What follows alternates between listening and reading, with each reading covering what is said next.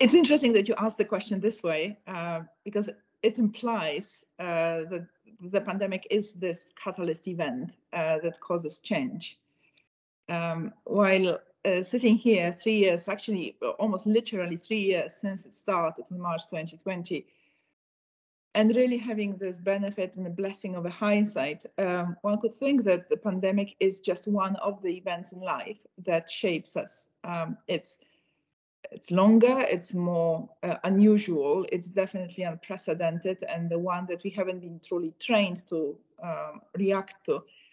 But it is one of the events that shapes who we are. At least it shapes who I am, and I believe that shapes the organization. So I wouldn't want to believe that my leadership evolves only because of the pandemic event. It's simply the leadership that evolves because as everything, it changes, it matures. If I think of the company and how we have changed as a company, I would think that one is the change on a very sort of technical side of things, which is the change of the way we do business. And that is very similar between us and everyone else. Even this interview, normally you would have called me maybe, or we would have met somewhere. And now you didn't even offer me to meet you, right? It was so natural to do it over Teams. And we all felt comfortable with just setting it up the way we have done it. But those are very, very technical, I would think, changes in the way we conduct the business or we conduct ourselves. I think what is far deeper, and that has been born out of the dramatic effect the pandemic had on how we all felt in those early days of lockdowns, and this loneliness that the pandemic has caused in all of us, and detachment from work colleagues. It was so unnatural and so sudden. It gave us permission to ask questions to one another that were far more personal than they normally would have been. And they were far more equalizing than they normally would have been between different levels of the organization. So if I think of how we changed in terms of this intangible exchange of information and exchange of emotions between one another in the working environment, and possibly not only in the working environment, it comes from simply knowing more about each other and having this curiosity and also permission to ask those questions that might have been unheard of before the pandemic took place. I mean, it's an excellent point, Joanna. And I would say to some people who haven't been around as long as I have, when you look at just our own lives, 56 years in my case, that some of these historical things in the 3 years are really not that huge in some ways. In other ways, they might be. But for instance, we're having a big conversation now about the corporation tax increases, which are coming down the line. But you look at corporation tax in the 70s, it was over 50%. So everyone panics now. But to your point, it's an excellent one. I mean, as the pandemic we went through the last 3 years, at some point, we started to see the light at the end of the tunnel. That's the right expression. And as I said, we've had excellent Q2s and Q3s across the board, and even full year 2022 is very good. Did leadership change as we started coming out of this period in a way that you conduct your teams and you look at new business opportunities and shape the group to get the growth that your shareholders and the C-suite demands and wants? What did change is a phase of a crisis, right? Every crisis management book will talk about the phases of crisis management. And if we were to roll back the clock to March 2020, and then maybe summer 2020, so the first green shoots, and winter 2020, 2021, which was a big disappointment because it suddenly felt like it's all going back, and then summer 2021, and all those moments of time, we could have written a book about those phases of the pandemic and somehow how our leadership is changing, how we have been changing as leaders in the way we talk to our teams and the way we focused our teams and the way we focused our own attention and our own efforts, depending on where we were in the cycle. It's interesting that you make a reference to 2022 that you called a good year, and indeed IHG also published the results and we talked about the year that exceeded our expectations. this is simply it. This is the new reality. Trying to look back and somehow imagining, in my view, that we can simply take those 3 years, put them on a shelf, and forget about them, and come back to 2019 is not a strategy that I would adopt on so many levels, be it in business, but being it also far more broadly applying it to a travel industry or applying it simply to life. Because there are things that have changed in us over those 3 years, not because of the direct impact of the pandemic, but because we simply started looking at certain aspects of life differently. We started, at least me personally, but I think also we see it in consumer trends, a lot has been taken away from us. And one was to talk about the freedom that has been taken away from us, the freedom of travel, the freedom of seeing one another, the freedom of seeing your family, the freedom of doing what we wanted. All that was talked about in the moment when it was happening. That was very dramatic and it was very sudden. But in hindsight, again, what it did teach us is that it can be taken away. And because it can be taken away, there is a certain recognition in us of saying, okay, so I don't want this to happen anymore. I don't want to have the external event that takes it away from me. So the moment I can use life to the best possible extent, I will prioritize life, and I will not wait, or I will not put something forward just because historically I might have waited 5 years for my dream vacation. I won't do it anymore. I will just do it this year because God knows what's going to happen in 5 years.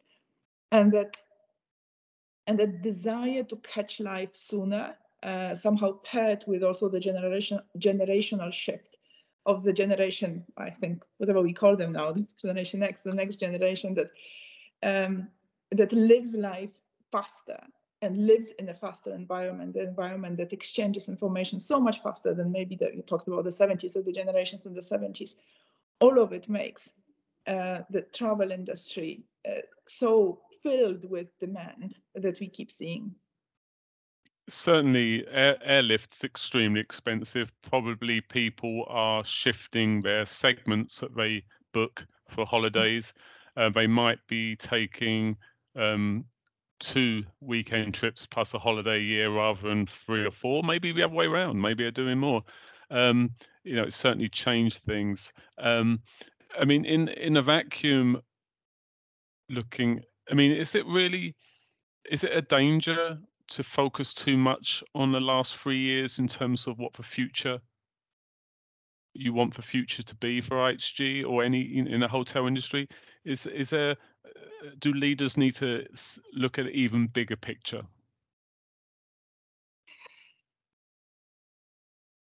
If you ask me as a leader, I think that my responsibility is, and I actually do it every week. I have a discipline of doing it every week on Friday afternoons, of looking at what have I learned over the week from pure leadership perspective. So what were the events of the week and what I shall retain from this week? And I write it down. And the pandemic is a source of learnings that was beyond what we normally might be learning. But it was also quite restricted to a certain behavior and the reaction to a certain event. And it's priceless. It's definitely an experience that's worth having, as painful and hurtful and one of those that we don't really want to remember about, but it is an experience that is strengthening my leadership. And I believe it's strengthening the leadership of so many other people.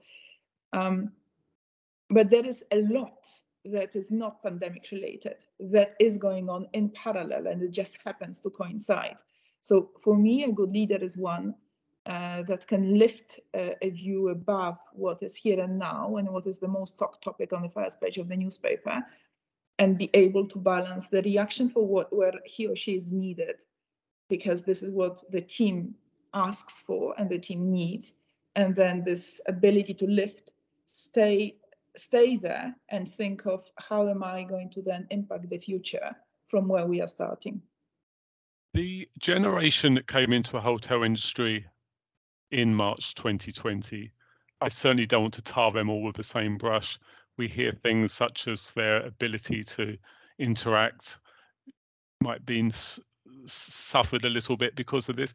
Do you see that, or I mean, are people is it all to do with the culture of a company and the recruitment process for people coming in are just as able to pivot and change and be flexible as people who might be in the industry for years? I think you're asking far deeper question. You are asking the question about the social impact of the pandemic on those who entered the adult life around 2020. And I only can judge it by experience from my own siblings and from colleagues who I am meeting. Clearly, there is a social impact on all of us because those social bonds have been sort of torn for all of us. It must have been particularly difficult if you didn't have the social network before.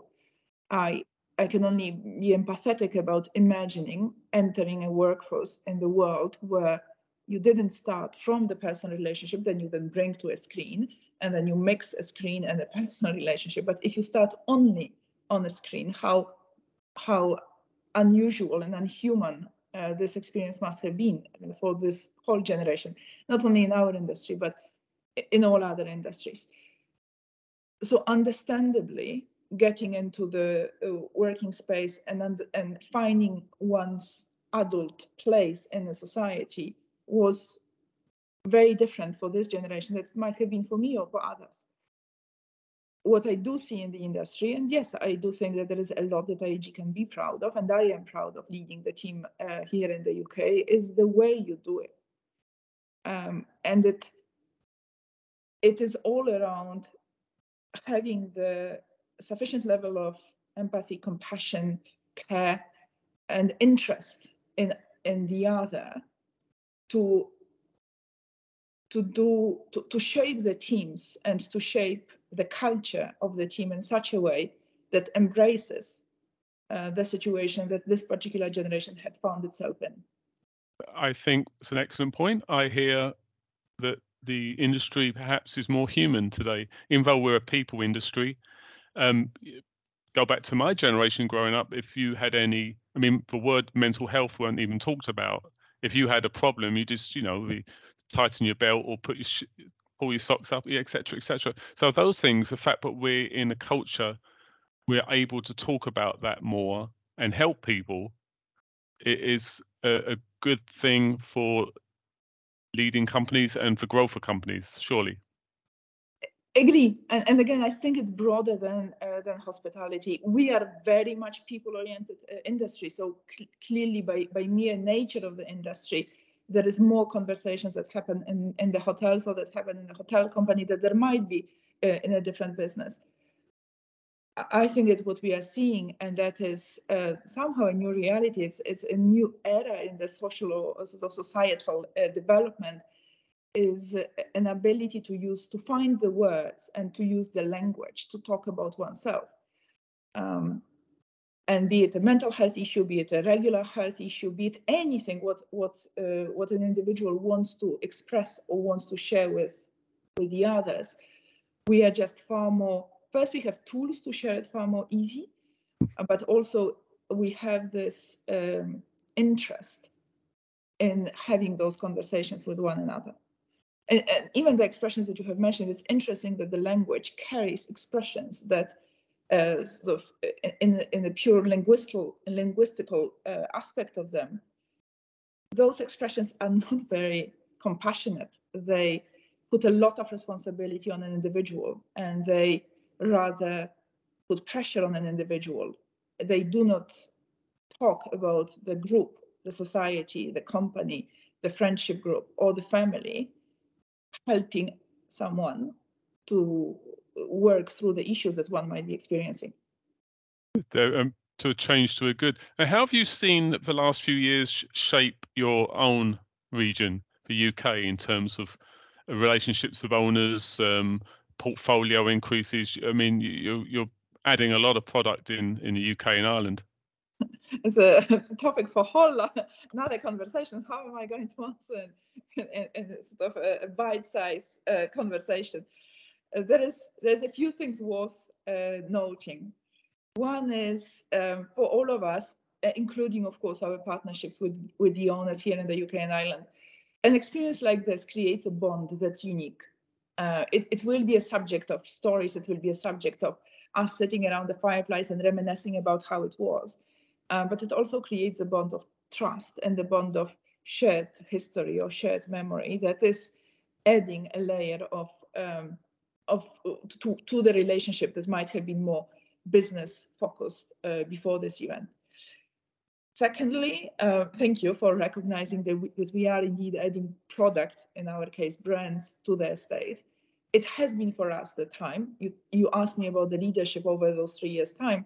While we were dealing with a crisis, this also has been the time of strengthening our portfolio of brands. And you have seen it with the 100 Voco that has been signed or opened globally, with the Vignette brand being launched during the pandemic, and the first Vignette being announced and opened in Europe, and the first one very, very soon, hopefully coming into the UK market. So there has been a lot going on top or beside dealing with the pandemic effects. And thirdly, again, you referenced it, the performance of 2022 surprised all of us, surprised also our owners in a positive way. But let's stay grounded, and that's possibly where sort of my message is to my team and my leadership style in the beginning of this 2020-23. Let's stay grounded in the reality that is still a reality that is not easy. All the pressures that we all know about that put pressure on our owners and the return of their business, they are still around. None of it has eased. And possibly those pressures are actually more difficult to resolve than the pandemic event that was out of our control and that was, by nature of it, due to finish at a certain point, albeit we didn't know when. The inflationary pressure, the interest rate pressure, the energy prices pressure, all this is a material challenge, and it puts material strain on our owners. And it is our responsibility to stay grounded in this reality rather than only focusing on the demand returning. That is, of course, making us all feel more hopeful about the future. That's an excellent way of answering that question I gave you, which is huge. I understand. And I mean, it's interesting, isn't it? But the pandemic was obviously, in some ways, a very personal problem, although hopefully, you know, your families weren't affected, you weren't affected, etc. But the problems we're having now of energy inflation and costs, and I mean, it's almost even closer, isn't it, to people? And we've jumped from a fire to a frying pan, or the other way around, what the expression is, in some ways, with these two back-to-back problems, and obviously the geopolitical mess in some parts of the world, etc. So, you know, maybe lastly, just my last question, but I did send, I mean, we're very interested in knowing if the pandemic was to start tomorrow, what would you tell yourself if you had for 3 years of experience of going through a pandemic? What would you say to yourself and your teams? Before I answer you, the clarifying point of this one, you mean another pandemic, or you want me to imagine 2020? Yes, imagine 2020. We never had a pandemic, but okay, you experienced it. Does that make sense? What would you tell yourself now? I would tell myself, maintain calm and composure. It is knowing what I know now and remembering what we knew in March 2020, it is going to be far longer than anyone could have imagined at that point. So staying calm and composed in approaching how the months are going to unveil will be necessary, because it's a long journey ahead.